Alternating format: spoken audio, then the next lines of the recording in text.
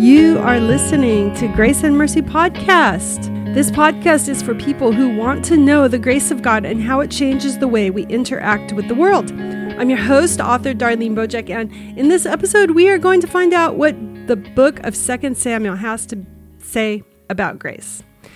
We've taken a few weeks of a slowdown on this podcast. I hope you've been able to catch up on the episodes you've missed. Today, we are going to start talking about 2 Samuel by reading a verse from 1 Corinthians. By the grace of God, I am what I am, and his grace toward me was not in vain. On the contrary, I worked harder than any of them, though it was not I, but the grace of God that is with me. 1 Corinthians 15:10. We did see this when we studied 1 Corinthians, but I want to review this in light of what we will soon read in 2 Samuel. There's 4 sections of this verse. First one says, by the grace of God, I am what I am. And what does that mean? It says our existence is tied to the grace of God, right? Who we really are is seen through the lens of the grace of God. His grace toward me was not in vain is the second phrase here.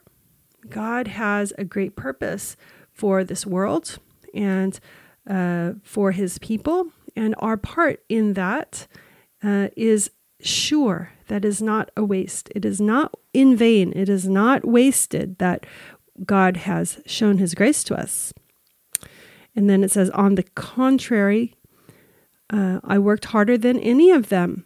Initially, it may seem as if his work is enabling the grace to not be in vain. But that's not what it means here.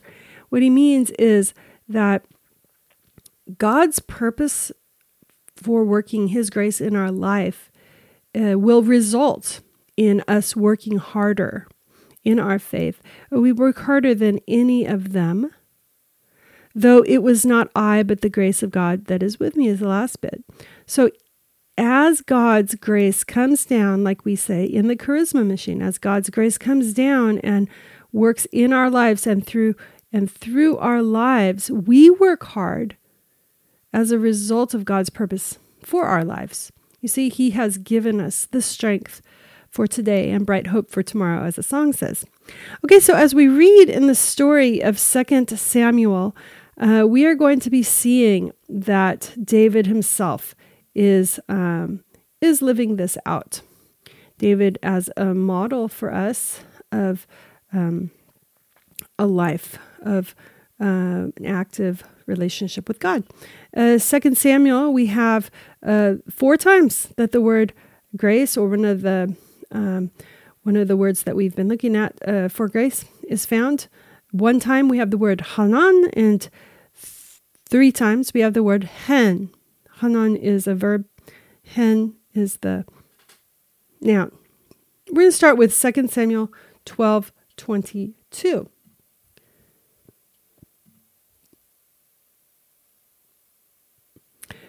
This is after David has sinned with Bathsheba, and Nathan comes to David, and you are the man. He had just given a parable, and he says, you are the man who the parable was about. Somebody had a poor man had 1 sheep, and he treated it real nice. A rich man had many sheep, and the rich man came and took the poor man's single sheep. And that's a parable for David stealing Bathsheba from Uriah the Hittite. And then Nathan leaves by saying, the child who is born to you shall die. So we start our verse in 15. Then Nathan went to his house, and the Lord afflicted the child that Uriah's wife bore to David, and he became sick. David therefore sought God on behalf of the child, and David fasted and went in and lay all night on the ground. And the elders of his house stood beside him to raise him from the ground, but he would not, nor did he eat food with them. On the 7th day, the child died. And the servants of David were afraid to tell him that the child was dead, for they said, behold, while the child was yet alive, we spoke to him, and he did not listen to us. How then can we say to him, the child is dead? He may do himself some harm. But when David saw the servants were whispering together, David understood that the child was dead. And David said to his servants, "Is the child dead?" They said, "Yes, he is dead." Then David arose from the earth, washed and anointed himself, and changed his clothes. And he went into the house of the Lord and worshipped. He then went to his own house.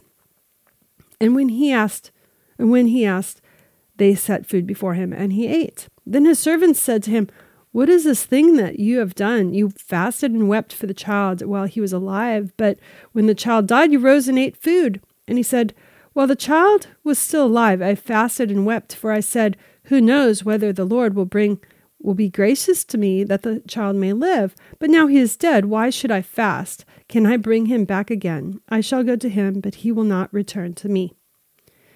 So in the Old Testament, we've seen the use of grace is, we say that grace is the space between please and thank you.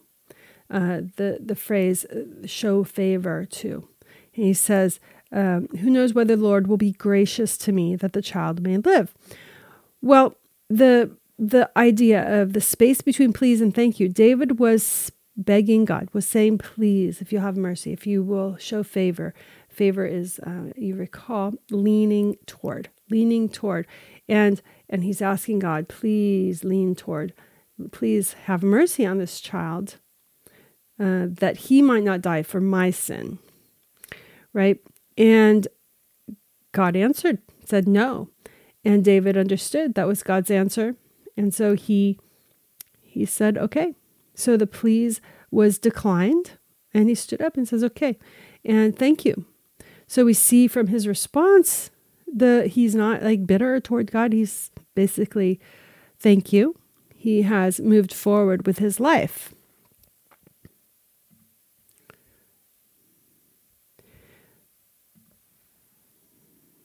And we see from 1 Corinthians 15, "His grace toward me was not in vain. I worked harder than any of them, but it wasn't I, but the grace of God that was with me." So he is functioning as a result of this answer in his life, even if the answer is not exactly what he wanted. It is still God's given him the strength to move forward with this. So we see in 2 Samuel a few other instances along with this of David having to deal with difficult times. Now, David sinned with Bathsheba, and he did not die for it. We might expect him to be killed or to lose the throne, but he has not lost the throne. Instead, he has lost honor with his family, and we see a very fast moral decline of his family. This child dies, is a physical death as a result of the family, and then we see relational death. And one of the things that happens is Absalom and Tamar and Amnon. Now you recall that this would be in 2 Samuel 13. One of David's sons, Amnon, falls in love with his half-sister Tamar, and he rapes her. And Tamar's brother, Absalom, kills Amnon, and then he is on the run.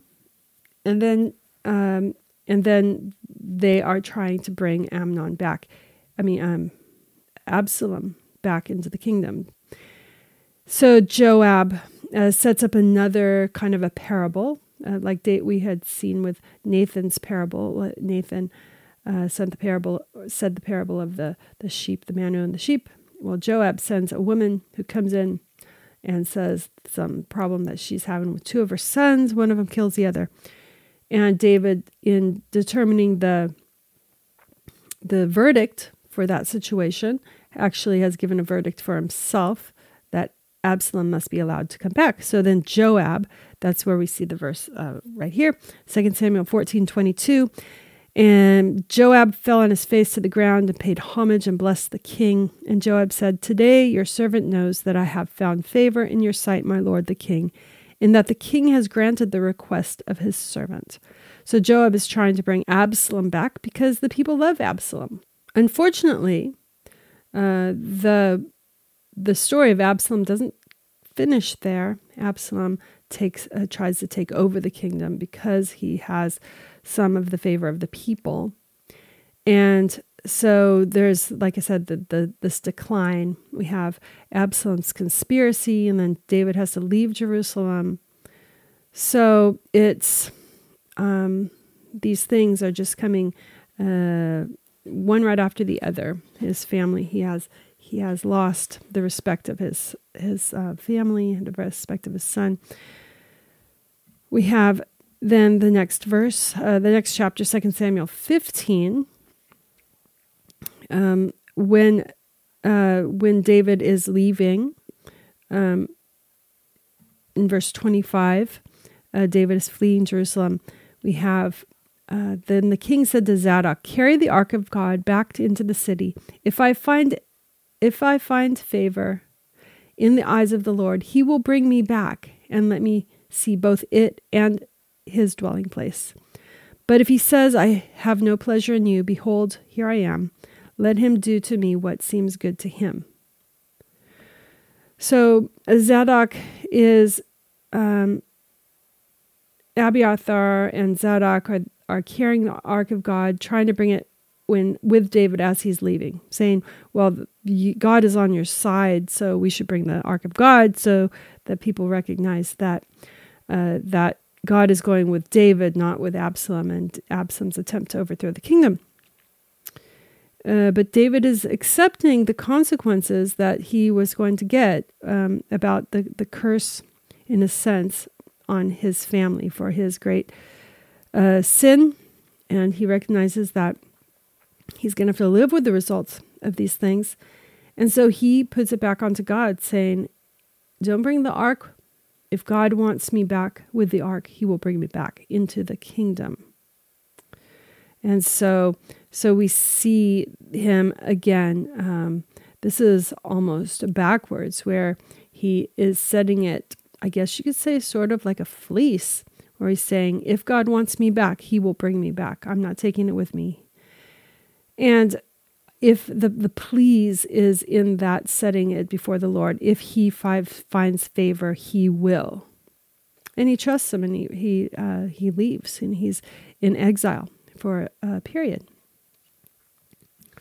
The very next chapter, in chapter 16, verse 4, he's passing out of the borders of Jerusalem, and it says, when David had passed a little beyond the summit, Ziba, the servant of Mephibosheth, met him with a couple of donkeys saddled, bearing 200 loaves of bread, 100 bunches of raisins, 100 summer fruits, and a skin of wine. And the king said to Ziba, "Why have you brought these?" Ziba answered, "The donkeys are for the king's household to ride on, the bread and summer fruit are for the young men to eat, and the wine for those who faint in the wilderness to drink." And the king says, "And where is your master's son?" Ziba said to the king, "Behold, he remains in Jerusalem, for he said, 'Today the house of Israel will give me back the kingdom of my father.'" Then the king said to Ziba, "Behold, all that belonged to Mephibosheth is now yours." And Ziba said, "I pay homage. Let me ever find favor in your sight, my lord the king." Of course, we find out later that it's possible that Ziba was deceiving him. We know he's an unscrupulous man. He's bringing all these nice things to David, but David believes him that Mephibosheth has betrayed him, because of course David already is feeling pretty down about who's on his side, and feeling that he deserves the consequences that are coming to him. And yet Ziba is unscrupulous. We've already seen that. So in 2 Samuel 19, we see an interesting thing happened. You remember that Ziba is bringing all these donkeys for him. In chapter 19, when David returns to Jerusalem, he comes together with Mephibosheth. And in verse 24, and Mephibosheth, the son of Saul, which is actually the son of Jonathan, Mephibosheth is this grandson of Saul, came down to meet the king. He had neither taken care of his feet, nor trimmed his beard, nor washed his clothes from the day the king departed until the day he came back in safety. And when he came to Jerusalem to meet the king said to him, "Why did you not go with me, Mephibosheth?" He answered, "Oh, my lord, O king, my servant deceived me, for your servant said to him, I will saddle a donkey for myself, that I may ride on it and go with the king, for your servant is lame. He has slandered your servant to my lord the king, but my lord the king is like an angel of God. Do therefore what seems good to you. For all my father's house were but men doomed to death before my lord the king. But you set your servant among those who eat at your table. What further right have I then to cry to the king?" And the king said to him, "Why speak any more of your affairs? I have decided, you and Ziba shall divide the land." And Mephibosheth said to the king, "Oh, let him take it all, since my lord the king has come safely home." So, David wasn't sure which of them was telling the truth. Ziba comes out with all these saddled donkeys. I mean, it's not a quick thing to saddle a bunch of donkeys, but it would make sense for Mephibosheth to say, we're leaving, let's go. And he gets left behind by Ziba, which is what he claimed happened. Ziba comes with those things as if it's his thought, but we already know that Ziba is a very crafty man. In the case here at the end, when David comes back, chapter 19, the fact that David has divided the land between them shows that he's not exactly sure which of them is telling the truth. And because he isn't, he said they would divide it. Otherwise, he had given it all to Ziba. Makes more sense, especially because you see that Mephibosheth has not cared for himself since David left. So that's a sign that he's in mourning. Also, Mephibosheth, all of his things are theoretically given to Ziba, so he doesn't technically have the servants to take care of him. So we don't exactly, it sounds the way the Bible presents him as if Mephibosheth was really deceived. But we're not really sure. And what does it have to do with grace? Here it is. Ziba said, "I pay homage. Let me ever find favor in your sight, my lord the king." So David leaned in toward Ziba. Unfortunately, Ziba was a crafty man, and seems that he had betrayed Mephibosheth in order to get this favor from David. When David was at a weak point, he gets deceived by this man. Mephibosheth, who is he sees almost as his own son, as he is the son of his dear friend Jonathan, who has died, and he's cared for him ever since Jonathan had died. He brought him into his table, and to feel betrayed by that man who is weak and broken himself, to be betrayed by him was added to his misery. And Ziba bringing that news, even though he brought all the food, to bring that news was certainly devastating to him. As David is, in a sense, a type of Christ, where he is in the garden, he is suffering. Definitely Christ and David's sufferings are a different cause. David was suffering for his own sin, but as far as being betrayed by his friends, and we do see in the Psalms that David says, they've turned their backs on me. People who have eaten at my table have turned their backs on me. And he's probably referring right there to Mephibosheth. And so from chapter 16 until chapter 19, David is living with this betrayal of Mephibosheth, right? So we have those three instances of grace in 2 Samuel. And looking back again at our verse, by the grace of God I am what I am, and his grace toward me was not in vain. Do we see that in David's life here, in the sequence of events from being from losing his child in chapter 12 to being betrayed and by his own son. He brings his son back, and then being betrayed by his son. right? The people that he is doing good to are betraying him. And we see that David he's trying to show grace to people even in the way he was toward Absalom. Don't kill the boy. He loved Absalom. He cried, Absalom, Absalom, my son, when Absalom died, even though Absalom had betrayed him. He's trying to live with this kindness machine, in a sense, this grace, forgiveness. He's trying to live, and he's trying to demonstrate that. And I think we see through David's life, we see the grace of God. We see that God had to discipline David because it was for us. It was in front of us that David committed the sin with Bathsheba. And we would see from David's story how God deals with sin. If God had just disregarded it, had no consequence, we could say, oh, okay, I guess we get to do that too. But instead, what we see in the Bible is that when people sin and don't repent, we see the bad things will happen. When people sin and repent, we see a forgiveness, and we also see sometimes the world's consequences have to naturally come about.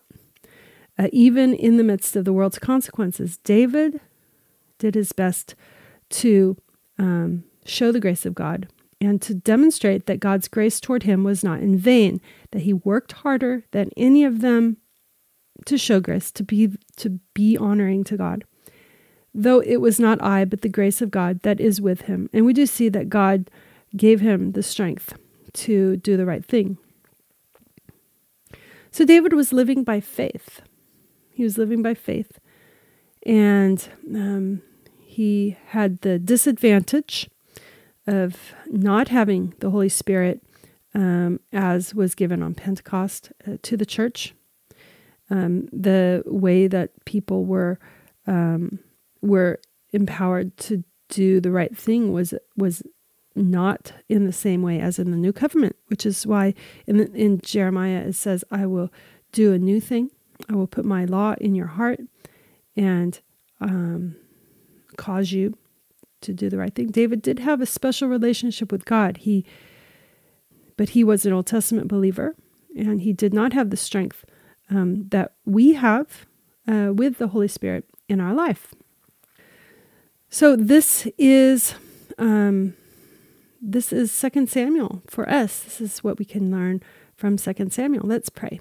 Heavenly Father, we are grateful for the story of David, and we pray that we would be just as merciful, just as gracious in our difficulties when we've been offended by people, and when we have to keep moving forward, though people we love have hurt us deeply. Pray that we would walk in that forgiveness and that we be gracious in response. It's very hard to do that. And yet we have the Holy Spirit that Christ has given us. Because of that, we are confident that you will enable us to do the right thing, to be work harder than any of them, because it's the grace of God that is with us.